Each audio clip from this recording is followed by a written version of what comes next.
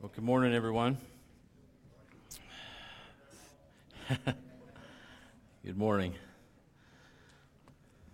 It's been a full week and a great week. If you're curious where Robbie and Katie drummed up this name, Joshub, or as Les reminded us yesterday morning, Yoshub, the Hebrew. Am I saying that right? Close enough.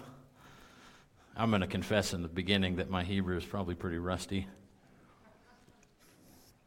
But King David had his mighty men of valor that fought with him, and a whole passel of them, and out of that passel, the three top guys are mentioned in 2 Samuel chapter 24.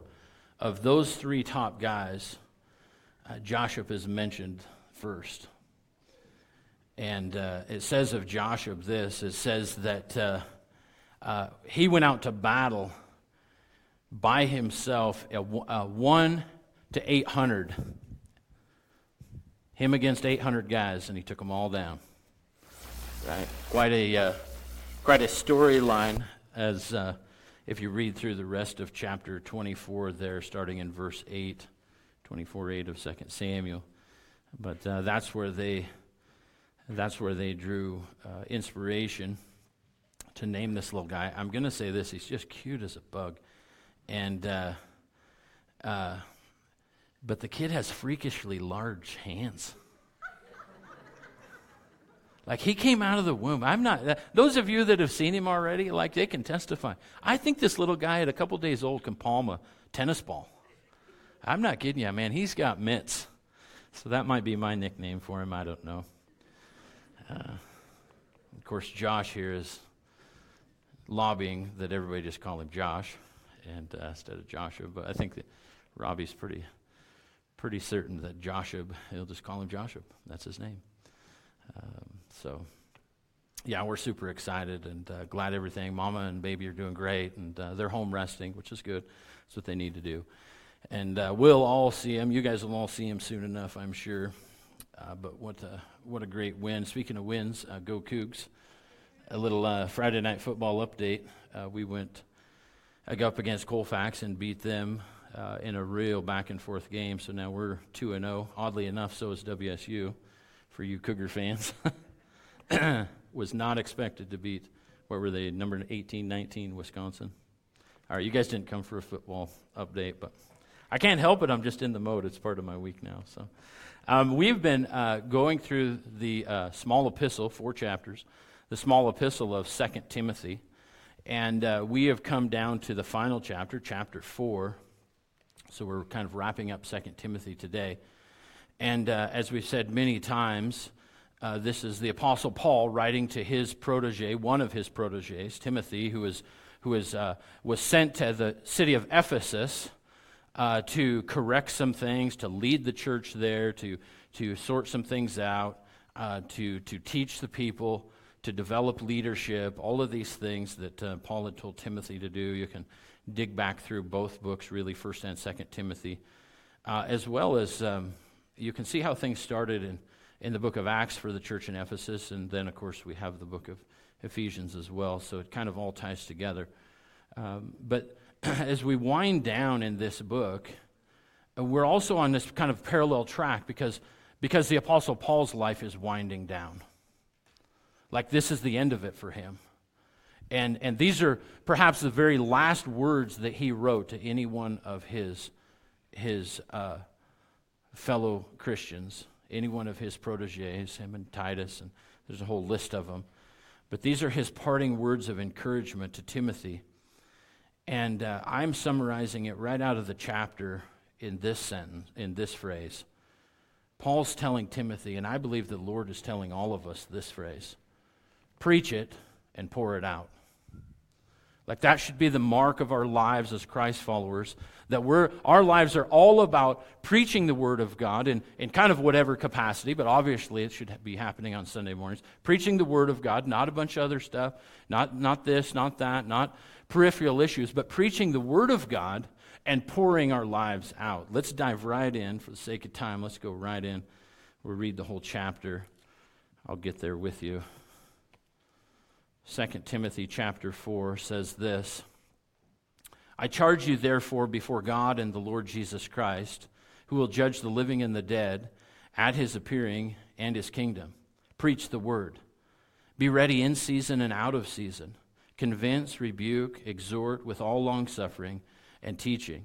For the time will come when they will not endure sound doctrine, but according to their own desires, because they have itching ears, they will heap up for themselves teachers, and they will turn their ears away from the truth and be turned aside to fables. But you be watchful in all things. Endure afflictions. Do the work of an evangelist. Fulfill your ministry.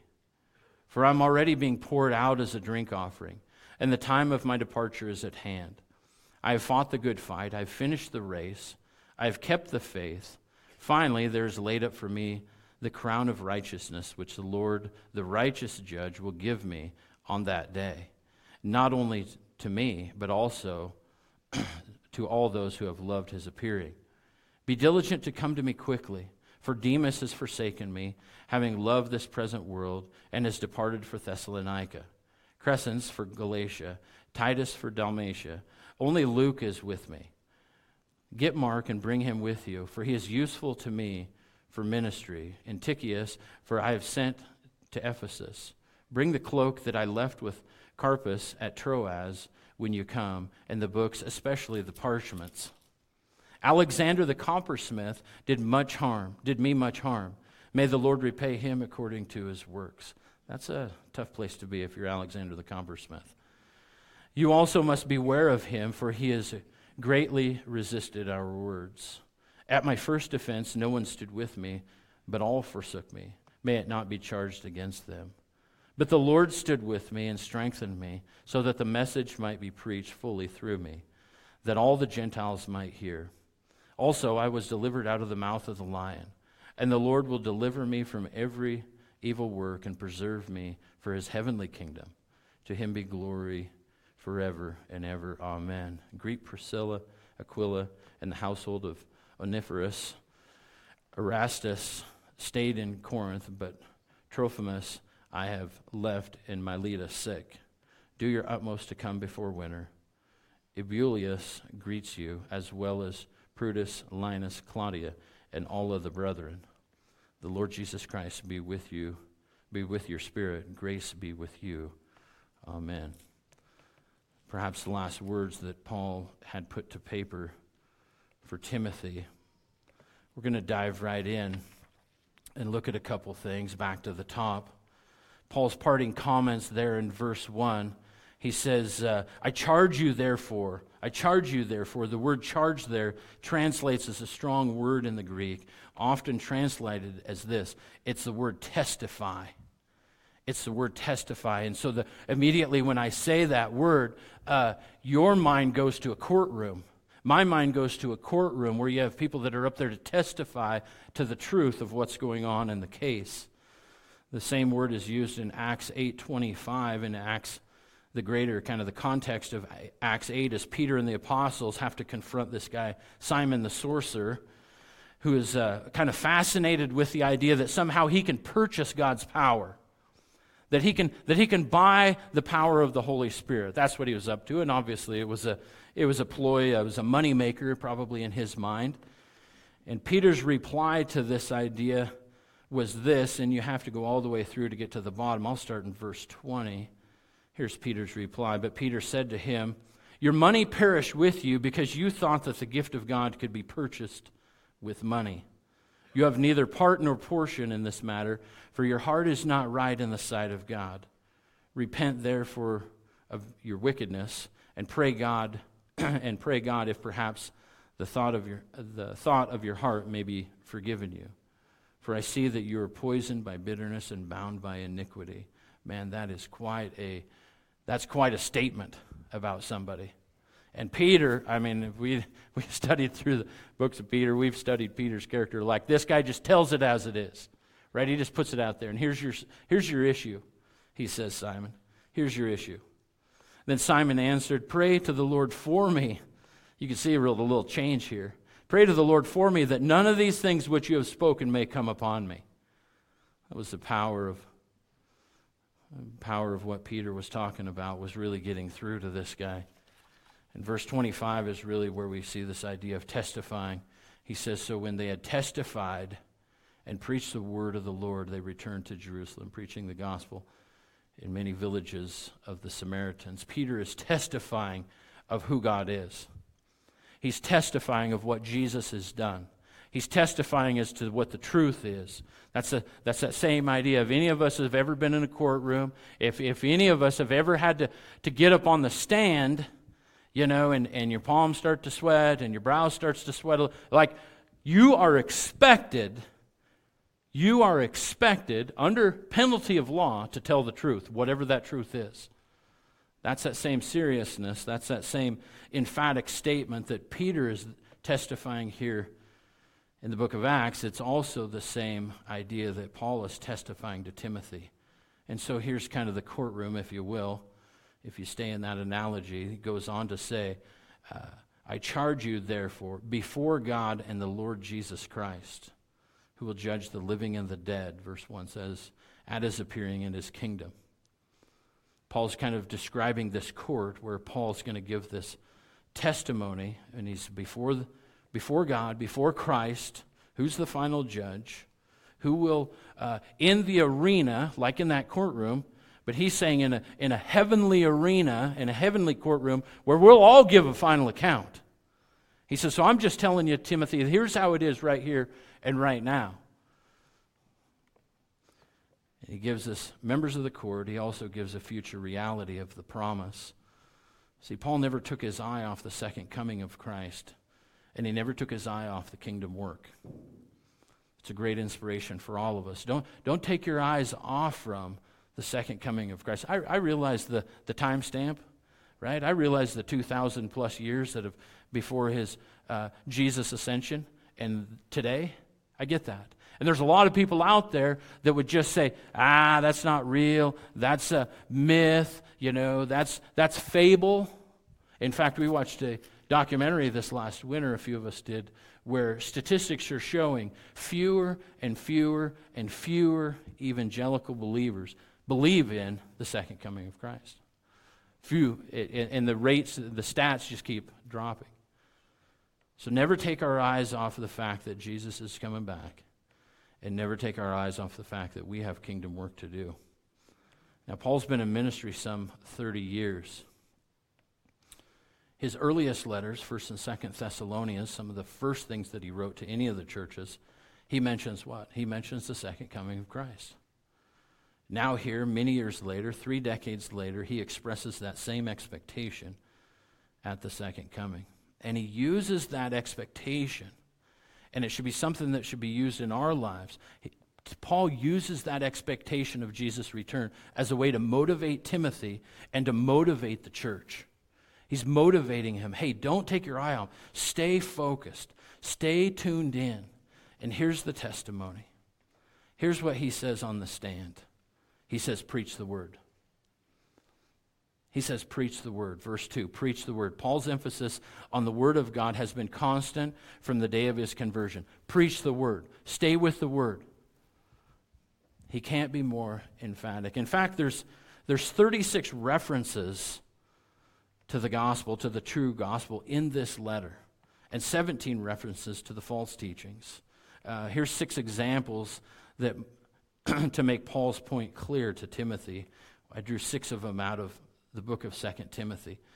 2 Timothy 1:8, he says, do not be ashamed of the testimony of the Lord. 2 Timothy 1:13, a few verses later, hold fast to the pattern of sound words, talking about the word of God.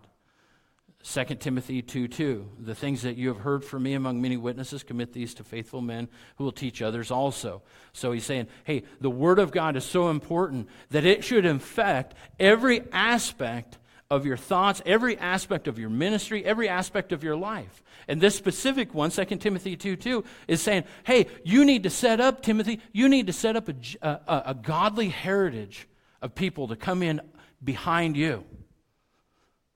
That's what he's saying. It needs to be a multi-generational mentality of, hey, we've got to teach these guys so they can teach these guys, they can teach these guys, down and down through the generations.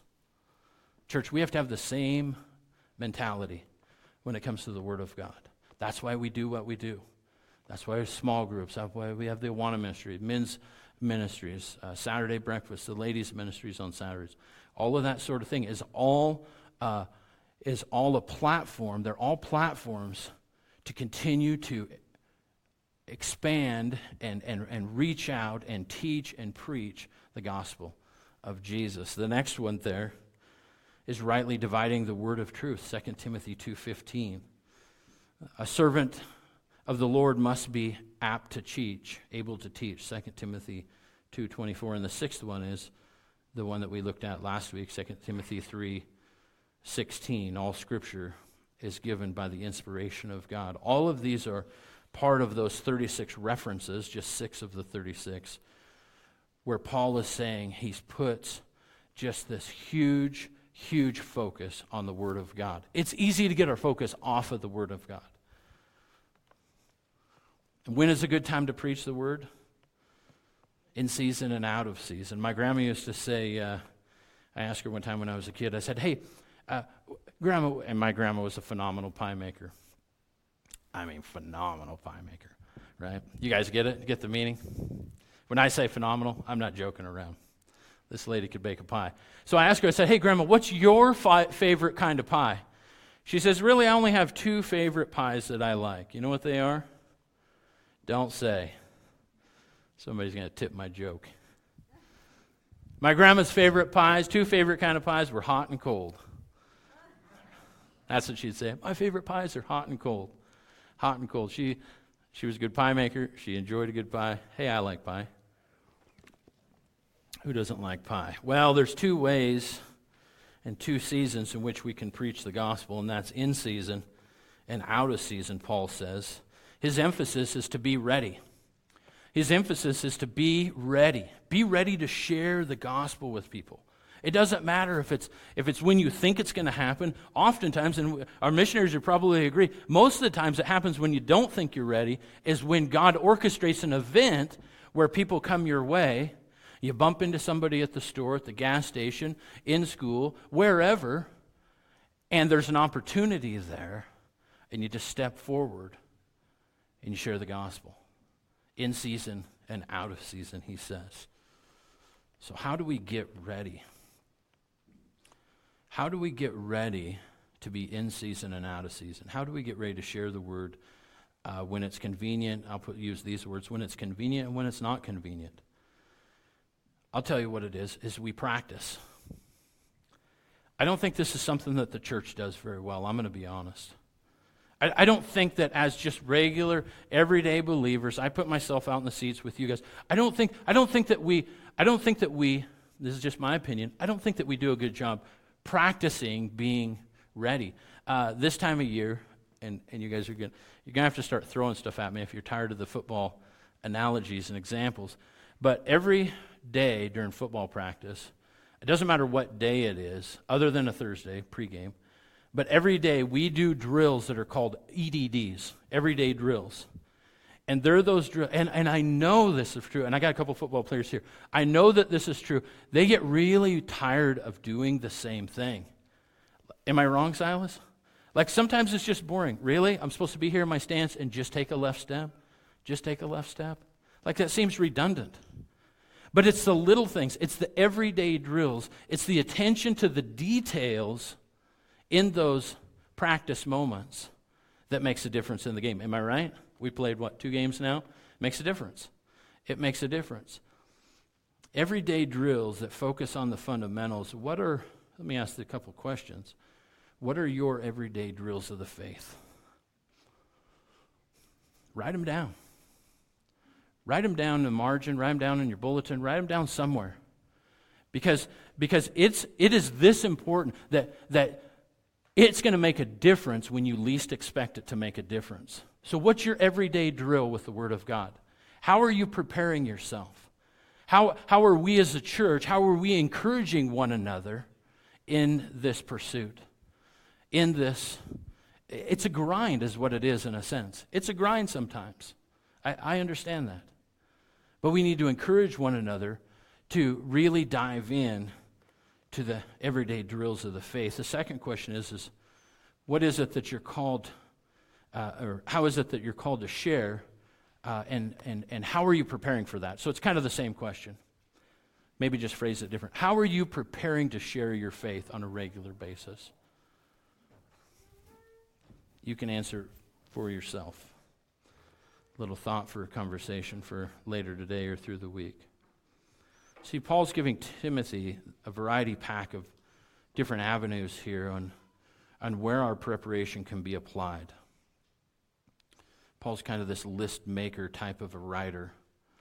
And so he says, here's how to apply being ready in season and out of season. Here's where it's going to make a difference. It's going to make a difference when you have to convince somebody. We need to be convincing. It's going to make a difference if you have to rebuke somebody. If you're well prepared in the faith, if you're well prepared with the Word of God, and you're called to come alongside a brother or sister and bring some rebuke for something that you see that's obvious, and you're prepared in prayer, are you prepared in the Word? It's going to make a difference in that moment if you're prepared. If you're not prepared, it's going to blow up in your face like Wile E. Coyote, with an Acme bomb. For those of us that grew up watching, Looney Tunes. Can I get a few head shakes? All right, now we're all awake. It's going to blow up on you. Here's another place it's specifically applied, that we're prepared in season and out of season. That is as if you have to suffer long. If whatever dynamic, whatever situation that you're going through, whatever thing that God has brought your way, if you're not prepared, you're going to want to pull the ripcord. You're going to want to eject out of something that God is saying, hey, I'm calling you to suffer long in this situation. You won't do it. I won't do it if I'm not prepared. We'll burn out. We'll jump out. We'll run from whatever God is asking us to go through. If we're not prepared, if you're not ready in season and out of season to share the faith, long-suffering is going to be a major issue. The last one that he talks about, he says, convince, rebuke, exhort, with all long-suffering and with teaching. The last one there is teaching. The best way, I'll tell you how to prepare in just this one sentence. The best way to prepare to share in season and out of season is to share so you can teach somebody else. Statistically, the best retention that you can have or that I can have is when I study with the intention of sharing it with somebody else. That's your best retention. That's the top of the list, and they kind of statistically drop down the different ways, whether you're reading, whether you're listening to it, whatever it is. But teaching is an area that we must be prepared. We're to bring the Word of God to bear in each situation that we're going to face. And we must resist the temptation to treat the Word as if it were filled with just interesting ideas or fascinating theories. That's kind of the social, cultural way of looking at the Bible right now. It's interesting ideas, it's theory, it's just, creation. That's Christians' opinion of what happened. That's theory, that's the kind of the cultural mindset. We have to resist the temptation to bend into that. Rather, there's two things that the Word of God is. The Word is a mirror and a magnifier.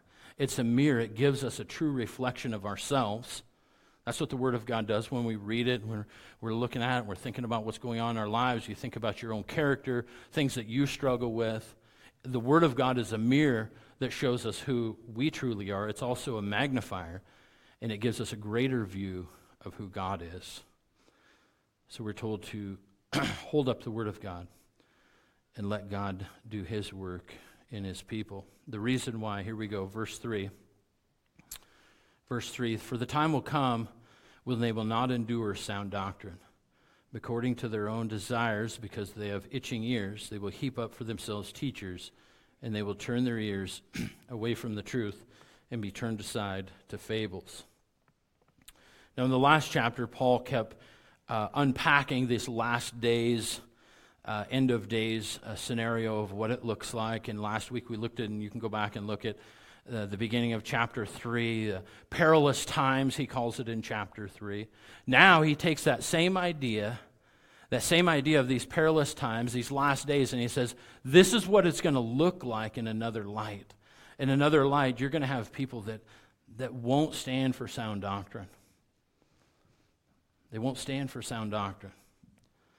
And because of their fleshly desires, he says, because they have itching ears, they'll heap up for themselves, they'll gather around themselves a variety of teachers who turn their ears away from the truth, and they turn them to fables.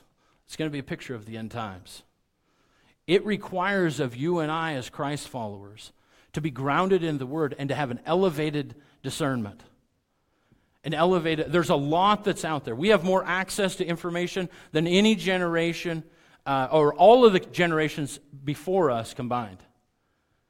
So it requires of us then to have a real tight filter. It requires of us to have discernment to understand, where's this guy coming from? He kind of sounds good. She kind of sounds good. But where are they coming from? You have to do your research.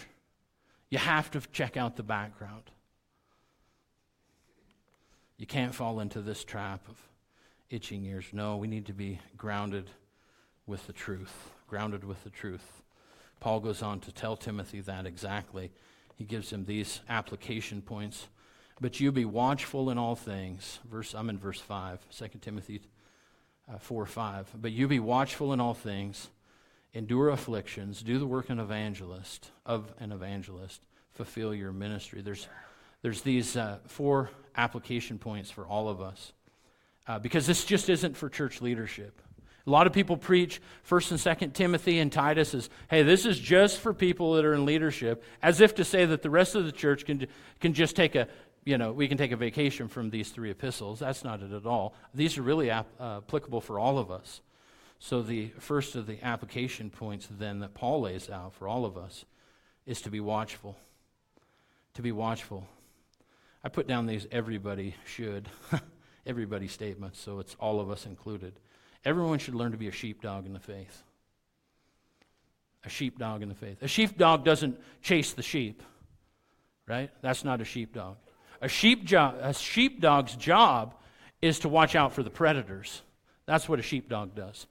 They watch out for the predators. And we should all be, in a sense, like that. We should all be watching because we have elevated discernment. We have the Holy Spirit within us. We have the Word of God in front of us. We should all be watchful for spiritual predators. And they're out there, folks. They're out there. So let's not joke ourselves. We need to be watchful, as Paul tells Timothy. Watchful in all things. Elevated discernment. Then we need to look at this idea that everyone should learn to value the uncomfortable. That's the afflictions. Endure afflictions. Everyone should learn to value the uncomfortable. That's a tough one in our culture because we run from whatever's uncomfortable. We don't like it. We'll trade in a perfectly good automobile just because the seat doesn't, gives me a little kink in the back. People all over the globe don't even, 3 times a year they get a ride in a car, maybe. We run from the uncomfortable. And I'm not saying that we should be, diving into it purposefully because, somehow God's going to bless us more if we're running around looking for persecution, we're running around looking for afflictions. I'm not saying that. But they're going to come. It's just a natural part of being Christ follower. Afflictions are going to come. Rather than either running towards them or running away from them, we need to learn the value that's in being in an uncomfortable position, in a spot of being afflicted. God has a purpose and a plan. If you're there right now, I just want to encourage you folks that God has a purpose and a plan in that affliction. Don't run away. Endure it. If there's sin involved, run from that. But if it's just a trial or a tribulation and not a consequence, Not necessarily like some things are a consequence from our sin. That's a little different. But if the Lord has just allowed you to walk through a difficult season, endure it. There's value in being uncomfortable in that way. The third thing is everyone should know how to share their faith. Everyone should know how to share their faith. Do the work of an evangelist. This one probably, the last one and this one probably are the most uncomfortable. Because immediately in our minds we say, well, I'm not really good at talking to people. When I start talking about what I believe, I get kind of tied up inside, and I just don't feel like I'm doing somebody any good, or I'm not sure that I'm communicating well. Or here's the deal. Let me just stop. If you're struggling with how to share your faith, and you're a Christ follower, you start with this. Just start with your story. Start with your story. Because you all know your story. You all know what you were like before Christ saved you and after Christ. You all know what you were like, BC, before Christ. And now you know what you're like, after Christ. After you've trusted Him as your Savior. So just share your story. Here's the reality. People are just really interested. If you sit and talk with people, they're interested to know about you, generally speaking. Now, some people are, just all about themselves. So those people are probably going to cut you off in conversation and start telling their story in the midst of your story. Okay, be patient. Be patient with them. But just tell your story. Because in your story, the gospel then rises to the top. That's just naturally how it goes. In the story of your conversion, your sinful lifestyle is going to be explained in some way, and the fact that you were stopped in your tracks, you repented, you turned, went a different direction, you went towards Christ, you saw that Christ was drawing you, that He paid the penalty for your sins, He died on the cross, all those things. John 3:16 should explode at this point and come right to the forefront. And the gospel's going to rise to the top in that conversation. Just start with your story.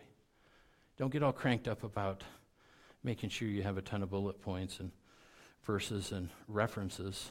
Start with what God has done for you. The last one there is ministry.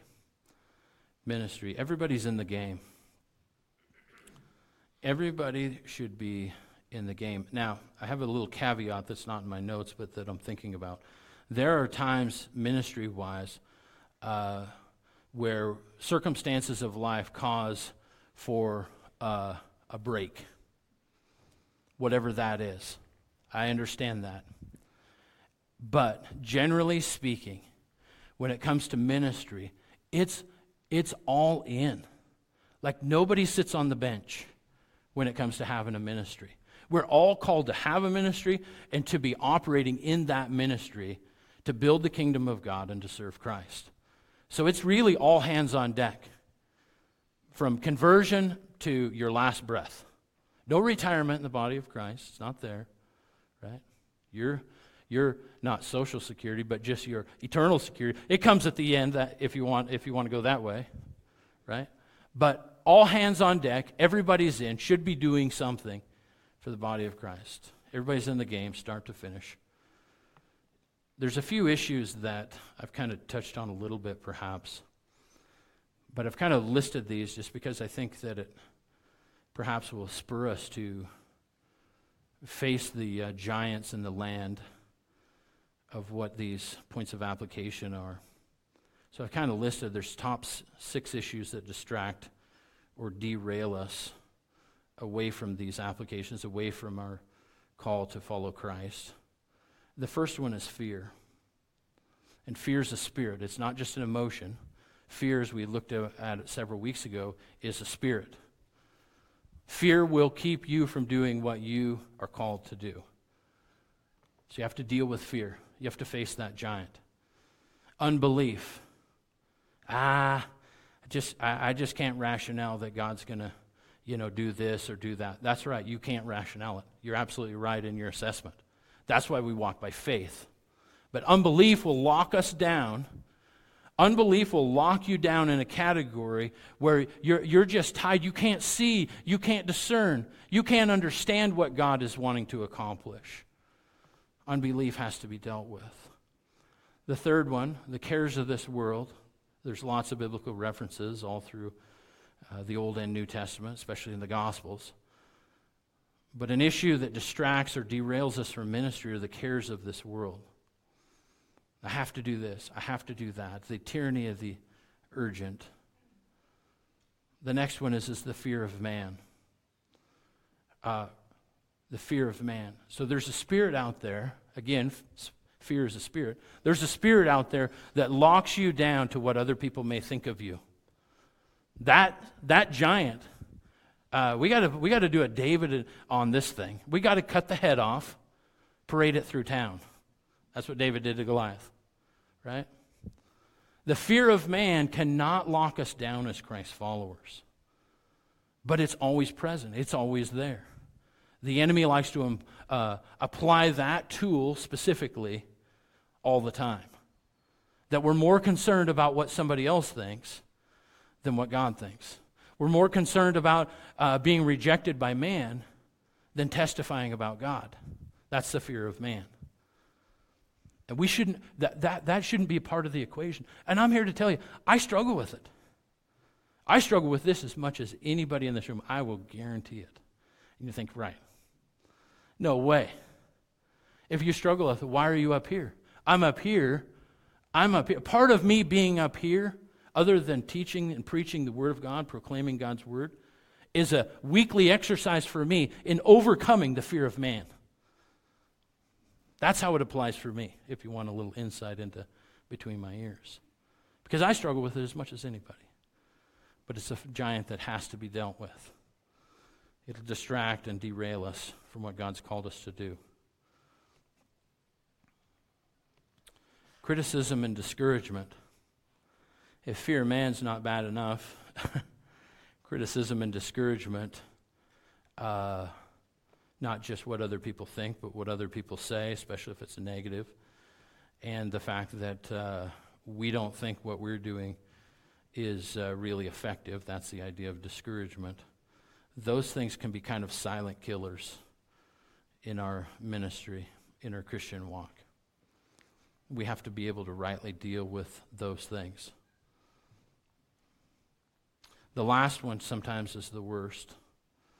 The last one that can distract or derail us is these besetting sins, these little things that, or big things that go undealt with in our life, unconfessed, unrepented of. And let me tell you what, Jesus didn't come and give himself and sacrifice himself on our behalf so that 2,000 years later we can just sit around and manage sin. That's not why he died.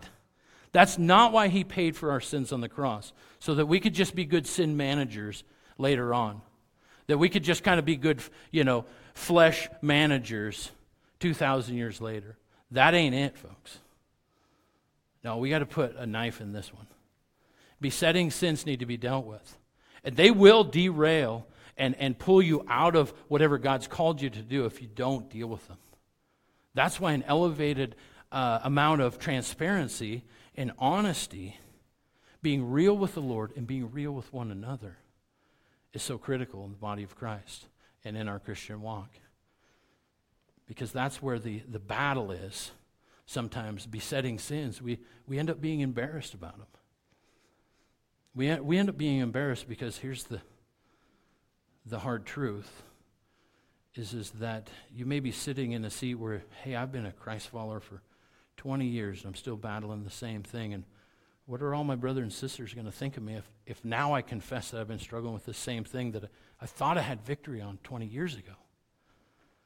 So we sit in kind of that seat of shame and embarrassment and or more, and now they're all kind of, all of these things, the fear, the unbelief, the cares of the world, the fear of man, criticism, discouragement, they all kind of pile on the top of this besetting sin, and we're locked in. We're locked in. Hey, Jesus didn't die so you could stay locked to sin. And he definitely didn't die so you could just manage it. He died so you could be free from it. He died so that I could be free from it. So Paul goes on to give us then a few more secrets to fulfilling our ministry. Look at verse 6. I've only made it through 5 verses. I might have to slice this chapter in half. The rest of it's pretty straightforward. I'm totally losing my voice, so just hang with me. If it gets real quiet in the end, you'll know what happened. Verse 6, Paul says, "For I'm already being poured out as a drink offering, and the time of my departure is at hand. I've fought the good fight. I've finished the race. I've kept the faith." The idea there of drink offering is really, you know where that's first mentioned? Genesis chapter 35, verse 14, where Jacob poured out a drink offering before the Lord as a sacrifice. You know what happened before he did that? Anybody know the storyline of the book of Genesis? This is in chapter 35. You go back like chapter 30, 31, 32. Jacob wrestles with God. Jacob wrestles with God, won't let go, bound and determined to win. God's got to wound him, essentially. He's got to touch him, but he was a changed man from that point forward. That was really Jacob's conversion.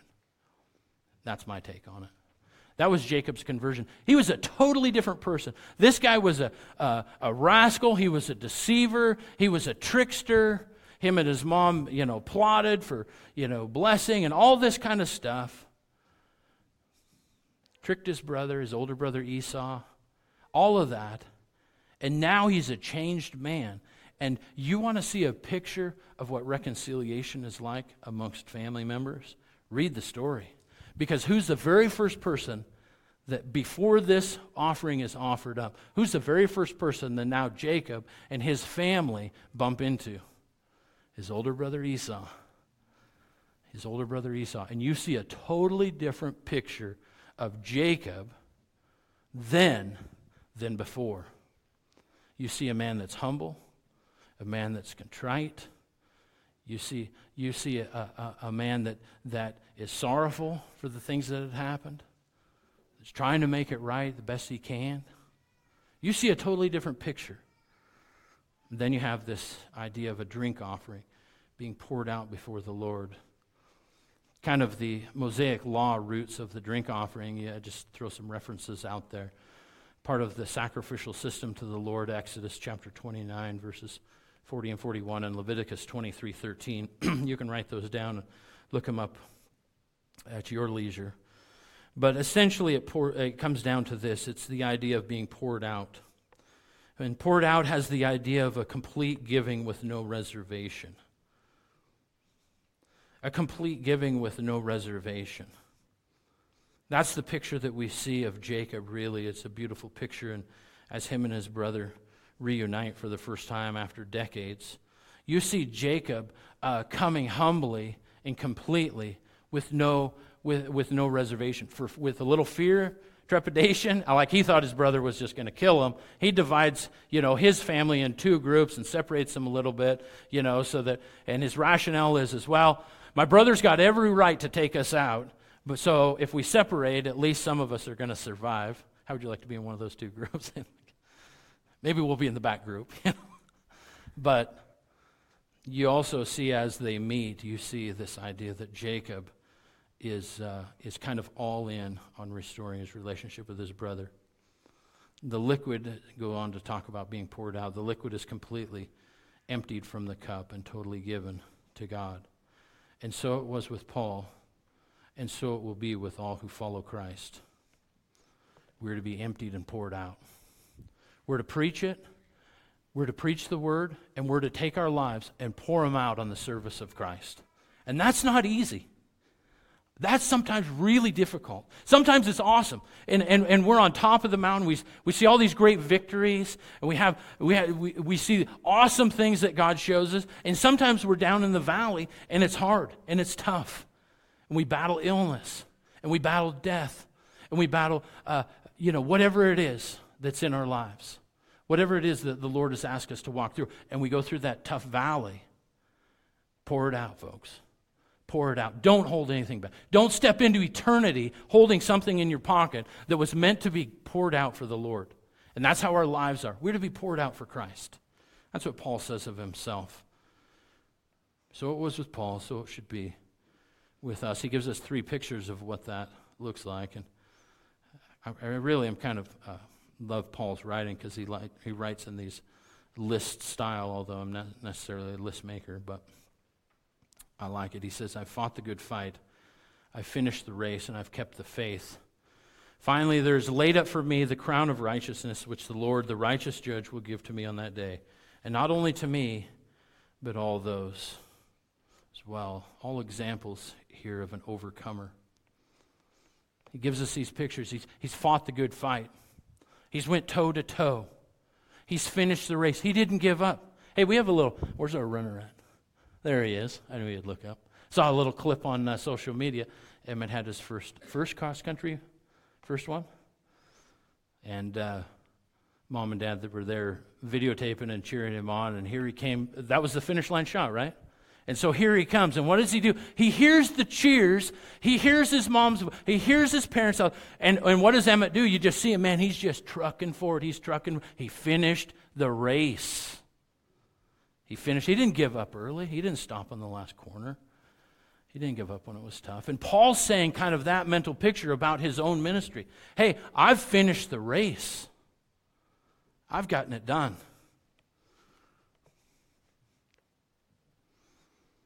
All for a crown. All for a crown of righteousness. Here Paul refers to the crown, the victor's crown, the crown that was essentially a trophy recognizing that one had competed according to the rules and had won the victory. Now the crown, as just a topic, is mentioned several times. A couple of those places, the crown of God's people lasts forever. It's kind of a concept that shows up in 1 Corinthians chapter 9, verse 25, and 1 Peter 5, verses 4. I wonder sometimes, I wrote this in my notes, I wonder sometimes, before Paul was a believer, if you know the storyline of Paul the Apostle, before Paul was a Christian, he supervised the execution of the first martyr, and then began to kill as many other Christians as he could. He was the number one enforcer. I like to use that term, kind of an old hockey term for my hockey guy back here. You know, the Apostle Paul was the number one enforcer for Judaism. That was his job before he was converted and became a Christian. And so that's what he did. He just set out. He was going to wipe these guys out. But now, and kind of reflecting on the fact that these are Paul's last words, but now at the end of his life, he was ready to receive a crown. A Stephanos, it's called in Greek. It's likely that he would, in writing this down, he would remember the name of that first martyr who died at Paul's own hands. Stephanos, or we in English call him Stephen. An interesting twist as he's writing these last words, thinking of some of his last events before he became a Christian, and how that wordplay comes into focus for him. It's a beautiful display. It's a beautiful display of writing, but it's also gives us a little window into perhaps what he was thinking. There's also a display of worship going on, talking about the crown. The book of Revelation, chapter 4, verses 9 and 11. John's been given this vision by Jesus, a word to write down of what's going on around the throne. Revelation 4:9 says, "Whenever the living creatures gave glory and honor and thanks to him who sits on the throne, who lives forever," the verses just before verse 9, 6, 7, and 8 describe what those creatures look like and what their role is, but obviously regardless of their description, the idea is that they're worshiping and they're around the throne. Then verse 10, the 24 elders fall down before him who sits on the throne and worship him who lives forever and ever. And they cast their crowns. They cast their crowns before the throne, saying, "You are worthy, O Lord, to receive glory and honor and power. For you created all things, and by your will they exist and were created." You created all things. That fundamental understanding that God is not just the creator of all things, but he has all things in the palm of his hands. And he has a plan and a purpose for you and for me. Like Paul, we're looking forward to Christ's return. We're looking forward to these events. Like Paul, we must pour our lives out as an offering to the Lord to receive that crown and to worship. The worship team will come on up. We will close with our last worship song.